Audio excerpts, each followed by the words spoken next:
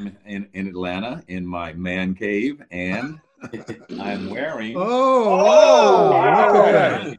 That's George Jones. He is wearing an amazing Harvard Class of 1963 sweatshirt to this taping session of the Last Negroes at Harvard podcast. I'm Kent Garrett. George and I were in the group of 18 Negroes, as we were called back then, admitted to the Harvard Class of 1963. We're all pushing 80 now, have been through a lot, have seen a lot, and have a lot to say. Also with us on this episode are classmates Jerry Secundi, Fred Easter, and John Woodford. Plus, we're joined by Dr. Adrienne Jones, George's daughter, who teaches at Morehouse College and is an expert on voter suppression. So how is everybody? Let me start with Jerry. How are you and where are you? I'm fine. I'm in Pasadena, California. I wish I could say I'm enjoying being isolated, but I'm not. So I'm probably still driving my wife crazy at this point. But we're doing fine. And Freddie, where are you? I'm in Prior Lake, Minnesota, about a third ring suburb south and west of Minneapolis. And I would be having much more trouble with being not quarantined, but isolated if I was not a Go player. I get to play a lot of Go. Oh, wow, that's good. And John, where are you? Where are you today? I'm here in Ann Arbor. I tried to learn Go, Freddie. You got a lot more gray matter, I guess, than I do. They say there's a kind of Go. They derogatorily called it something in Japanese, but it meant someone who can't see far ahead. Every little move is like a kindergarten move till everything's obvious and it takes forever. And that's the kind of Go that it turned out that I played. It's a terrific game. It's pretty. And it cured me from being a type A personality. Oh, and finally, we have Adrienne Jones with us, who is a doctor of, she teaches down at Morehouse. She's George's daughter, and she is an expert on voter suppression, which we're going to sort of talk about today. So Adrienne, how are you doing and where are you? I'm doing well. I'm in Atlanta, down the street from my dad. Oh, that's good. That's good. Well, let me start off. What is the status of the situation now in terms of voter suppression? How bad is it, and where is it very bad? In our last primary on June 9th, we saw a lot of problems in elections in Atlanta, and our governor and Secretary of State blamed it on the counties, and the counties blamed it on the Secretary of State and the governor. And then the Secretary of State attempted to refuse to send absentee ballots out for the August, I think there's a runoff. I should be more specific, but there's another smaller election in August, and then of course the presidential election in November. And so they managed to not pass a bill that said that the governor and the Secretary of State didn't have to send out absentee ballots, and they still will not, but now the counties are going to do it. So there's a process for people to apply for an absentee ballot, get one, and participate in the elections. So is it going on across the whole country, this whole voter suppression thing? It is.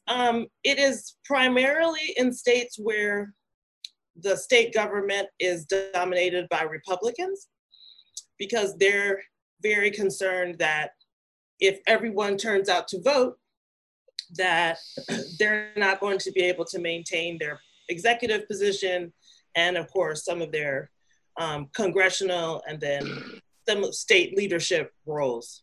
So there's all kinds of ways that states are effecting voter suppression.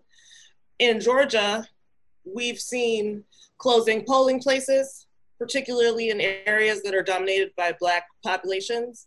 We've seen the use of this exact match law, where if your name, let's say you're a Latino person, it's a good example of an Emory professor who's Latino, and so his name had a number of words in it. And if the names don't match exactly with what has been entered by, of course, someone else on your registration, then they won't let you vote. They do have a limit on registration. You have to do it within a particular period of time. There's limits now on early voting, at least compared to what there used to be. Because of COVID this time, arguably, and because of the closing of the polling places, they've combined precincts. So on June 9th, we saw incredibly long lines. So up to 7 hours. We got new voting machines this year and they didn't work. So in the morning of the election, some of the places, and I have to say that near me, which is not a predominantly Black area, there were long lines for similar reasons, but there were definitely long lines in areas where Black people live. And so the machines didn't come on, or they weren't working, or the scanners that are necessary for the machines, or the iPad tools that they were using to check people in. These items either weren't up and running in the morning or broke throughout the day. Right. Some of the locations didn't have enough materials like provisional ballots or the paper that you needed in order to use the machines that are new, that are supposed to be working. And the thing about these machines is that they also purchase these trailers, essentially, that the machines travel on. And so once the voting machines are in the trailers, they can be set up. So presumably when you drop machines off at the precincts, they should already be in working order. Working order, right. But of course they were not. A lot of people were lost as poll workers because of COVID. And so they had to get a number of poll workers very late in the game. And all of those people basically did this online training. And so a lot of them were not informed about when a person deserved a provisional ballot, or what if they hadn't received their absentee ballot, could they still vote at the precinct? The website to tell people where to be was down in the morning. And so some people who of course had been moved because their precincts had been consolidated, didn't know where to go. So they ended up at precincts where they were told they couldn't vote. I mean, it was just a plethora of crazy. Wow. Well, Freddie, anything happening out your way? I mean, is that happening out your way at all, Fred? Our governor is a Democrat, and the House is Democratic. The state Senate is Republican controlled, but we can vote by mail. We can vote early. We can register the day of the voting. It's a simple matter. Well, that's good. How about you, John? We also have a Democratic governor, Gretchen Whitmer, and they're making it. They've got paper ballots out, mail-in ballots all over the place. I hope they all work, but I think it's relatively easy to vote. And of course, it's a matter of getting people out. We had enough people in our county who were eligible and had been voters, enough Democrats, that our county alone could have defeated Trump in the state of Michigan if people had voted at the rate they did at the last Obama election. It's just one county, so that was how, it was just 10,000 votes. So that's the other thing of getting people out to vote. But I'm wondering, hearing what's going on in Georgia, Melanie, in your district, was it a Democratic district still that you vote in? I don't know the answer to that.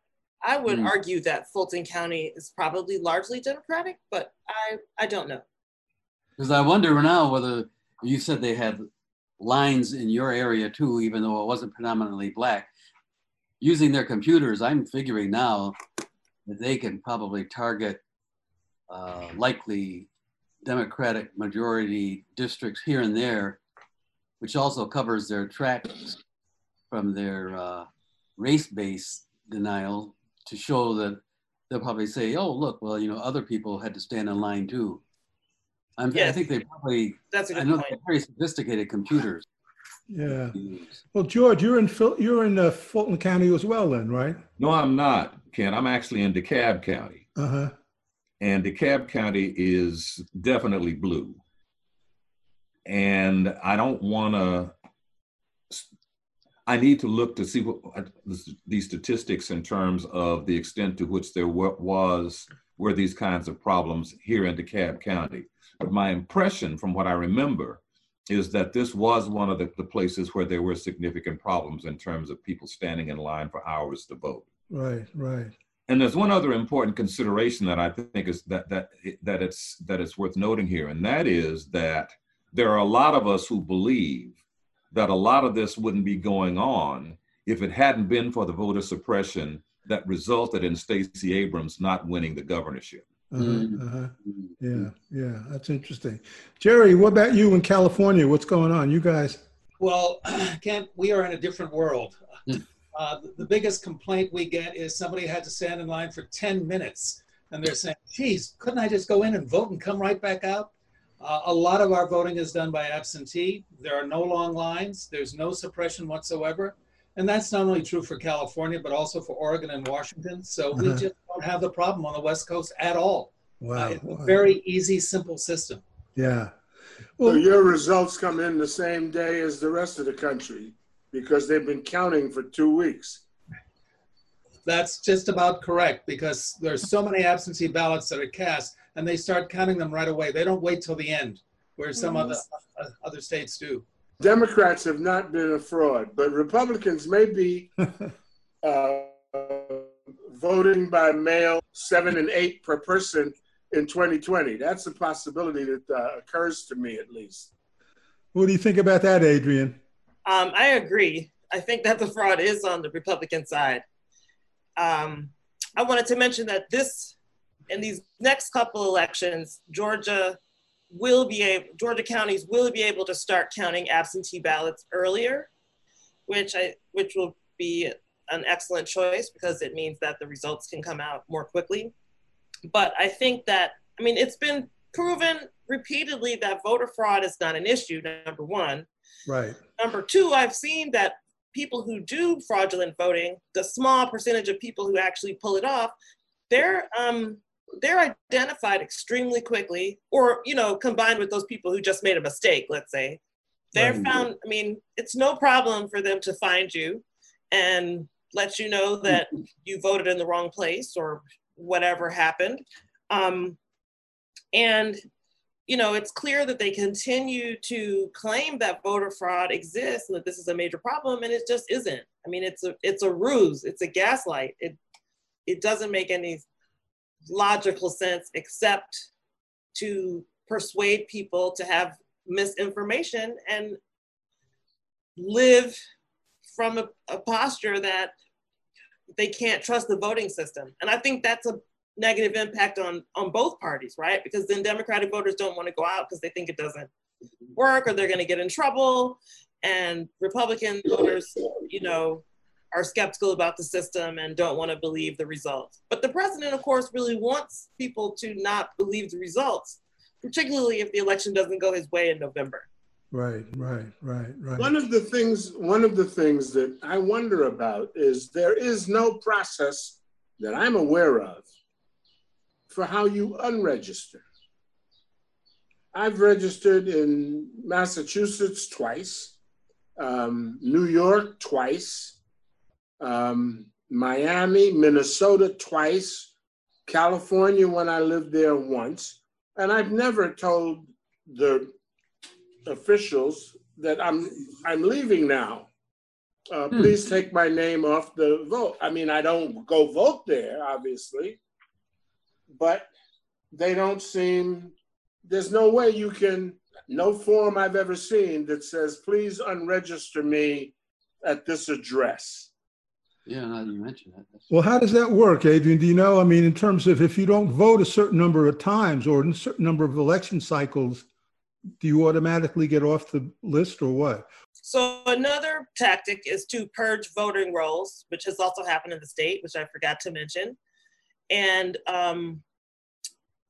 it is true that there is not a deregistration. People are on their honor to vote in the district where they live and to follow the rules and register in their new state and location. At the same time, the only instances that I've heard of people using their, I used to live in North Carolina and now I live in South, are Republican voters. I've only heard a few of those stories, but they were Republican voters driving back and forth. Right. And then want to claim they had dementia or something and didn't realize that, they had been imposing 2 states. Correct. But I also have never heard anybody complain that there's a need for people to deregister. But when they purge, like in a state like Georgia, what they'll do is they'll send a mailing. They'll claim that you didn't get the mailing, and they're mailing it to you because you haven't voted, I think, in the last 2 elections. Right. And then they'll purge you as a result. And the bottom line is, the right to vote is not in the Constitution, but if you live in an area, if you're registered there, you should be able to vote. There's no reason to be purging voters, except to make it difficult for people to show up. We already have low turnout in the United States. It's not like everyone busting down doors to go vote. Although one of the results of voter suppression is voter motivation. And so, Republicans were disappointed to see how many Democrats turned out on June 9th, for example. Like, people turned out because they don't want their voices to be silenced. And while we were talking, I did look up California. And basically, if you are not currently in the state or federal prison or on parole for the conviction of a felony, you can vote. In other words, if you're no longer on parole and you're a felon, you can vote in California. Oh, that's good. Yeah. So how do you feel about that, Adrian? Should prisoners be allowed to vote, or since there's so many Black folks in prison? Prisoners should be able to vote unless they're incarcerated for voter fraud. Right. Yeah, I'd agree. Right. In my mind, I just don't understand why, if I murdered somebody down the street, what does it have to do with my vote for president? Correct. The ability to suppress votes by arresting people and incarcerating them, to me, there's no logic there. Let me ask you guys how you feel about this. This was a piece that it came up in the news this week, and I guess John and I talked about it on the radio station. But basically, it's that Harvard is bringing everybody back online next year, but they're charging them $49,000, the full tuition, and it has led to a lot of outrage. I understand the logic, Kent. But it seems to me that with a $30 or $35 billion endowment, exactly, Harvard could take the hit. Right. Semester. Take a few, yeah. Right. Exactly. Discount. Well, let me jump in, because actually the last I saw it was about a $41 billion endowment. It's the largest endowment of any educational institution in the world. But the trouble is they have about over 15,000 different endowments, and they can't just use that money any way in which they would.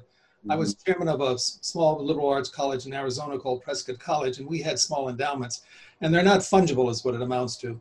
But if I had a child at this point in time that was about to go to Harvard or any other, selective institution, I'd probably say take a year off. I wouldn't spend $49,000 for a lot of money. Classes over the internet is what it amounts to. So, yeah, right. My oldest granddaughter has just finished her sophomore year at Yale.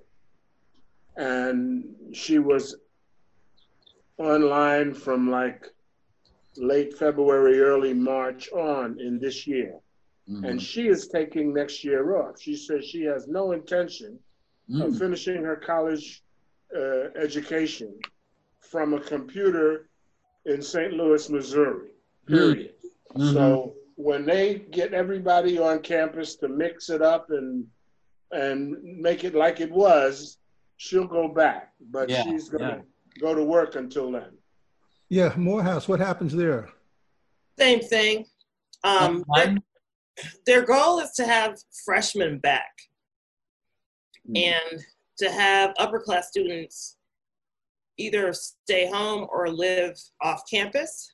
And then they have offered us the option to teach either a combination of online and in person or just online. Mm-hmm.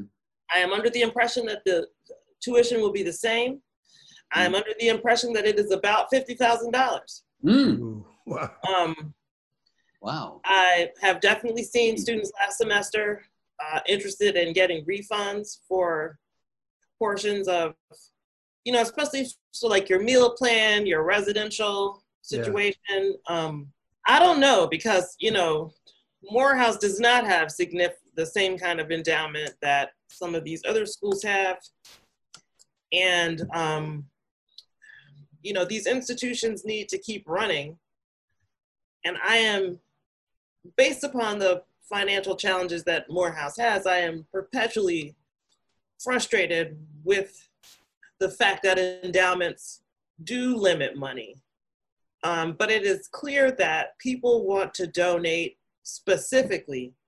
They do not want to provide unrestricted funds, which is what most institutions, particularly institutions that are in financial trouble or near it, they really need unrestricted money.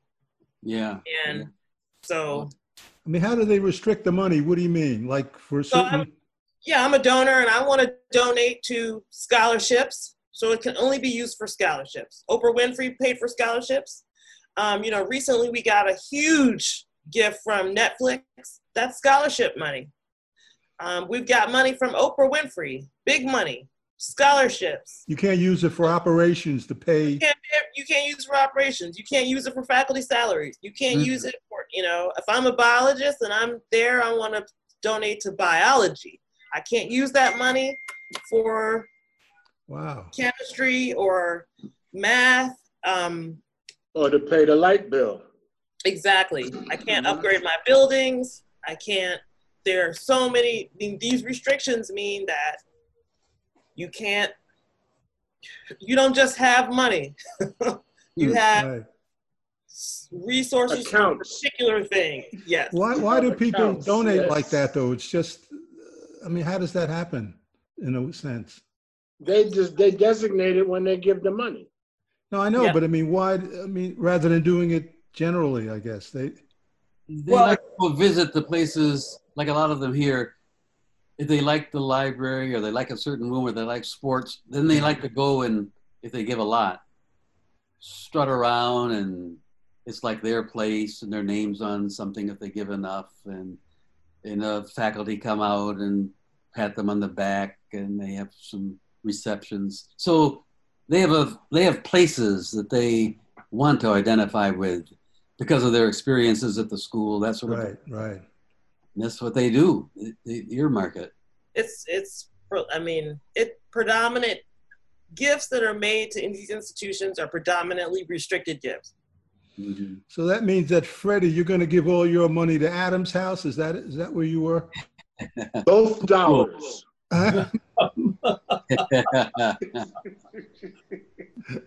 They say here, a lot of the professors. And I'm going to give it to the pool room at Adam's house, too. Pool room. The pool.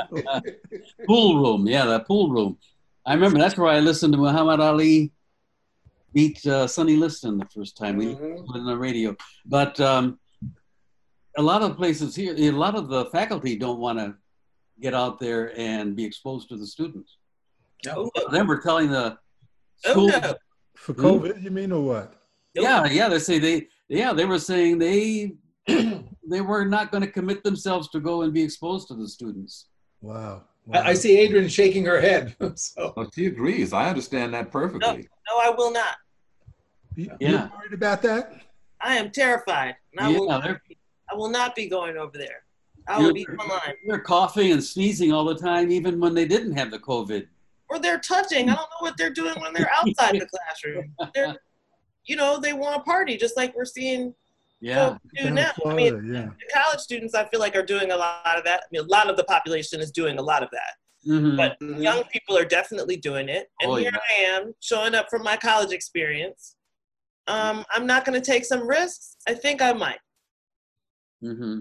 Well, Adrian, what do you think of the president's pronouncement that all schools must open fully right now? And if you are, let's say you're a sixth grade teacher in a public school and you have 41 kids in their class, are you going to be anxious to do that? How are you possibly going to protect yourself? I have no idea. I don't even know how those people are sleeping at night. And the uptake to that, I don't. And I keep seeing stuff on Facebook where teachers are saying, teachers don't make the rules. So one person the other day was saying, for example, please start training your kids now about sort of the mask wearing and what they need to be doing, because they're not going to begin those rules when they get into the classroom. It's terrifying. I don't know. I consider myself very lucky to have the option to continue online for the time being, because I don't want to die at work.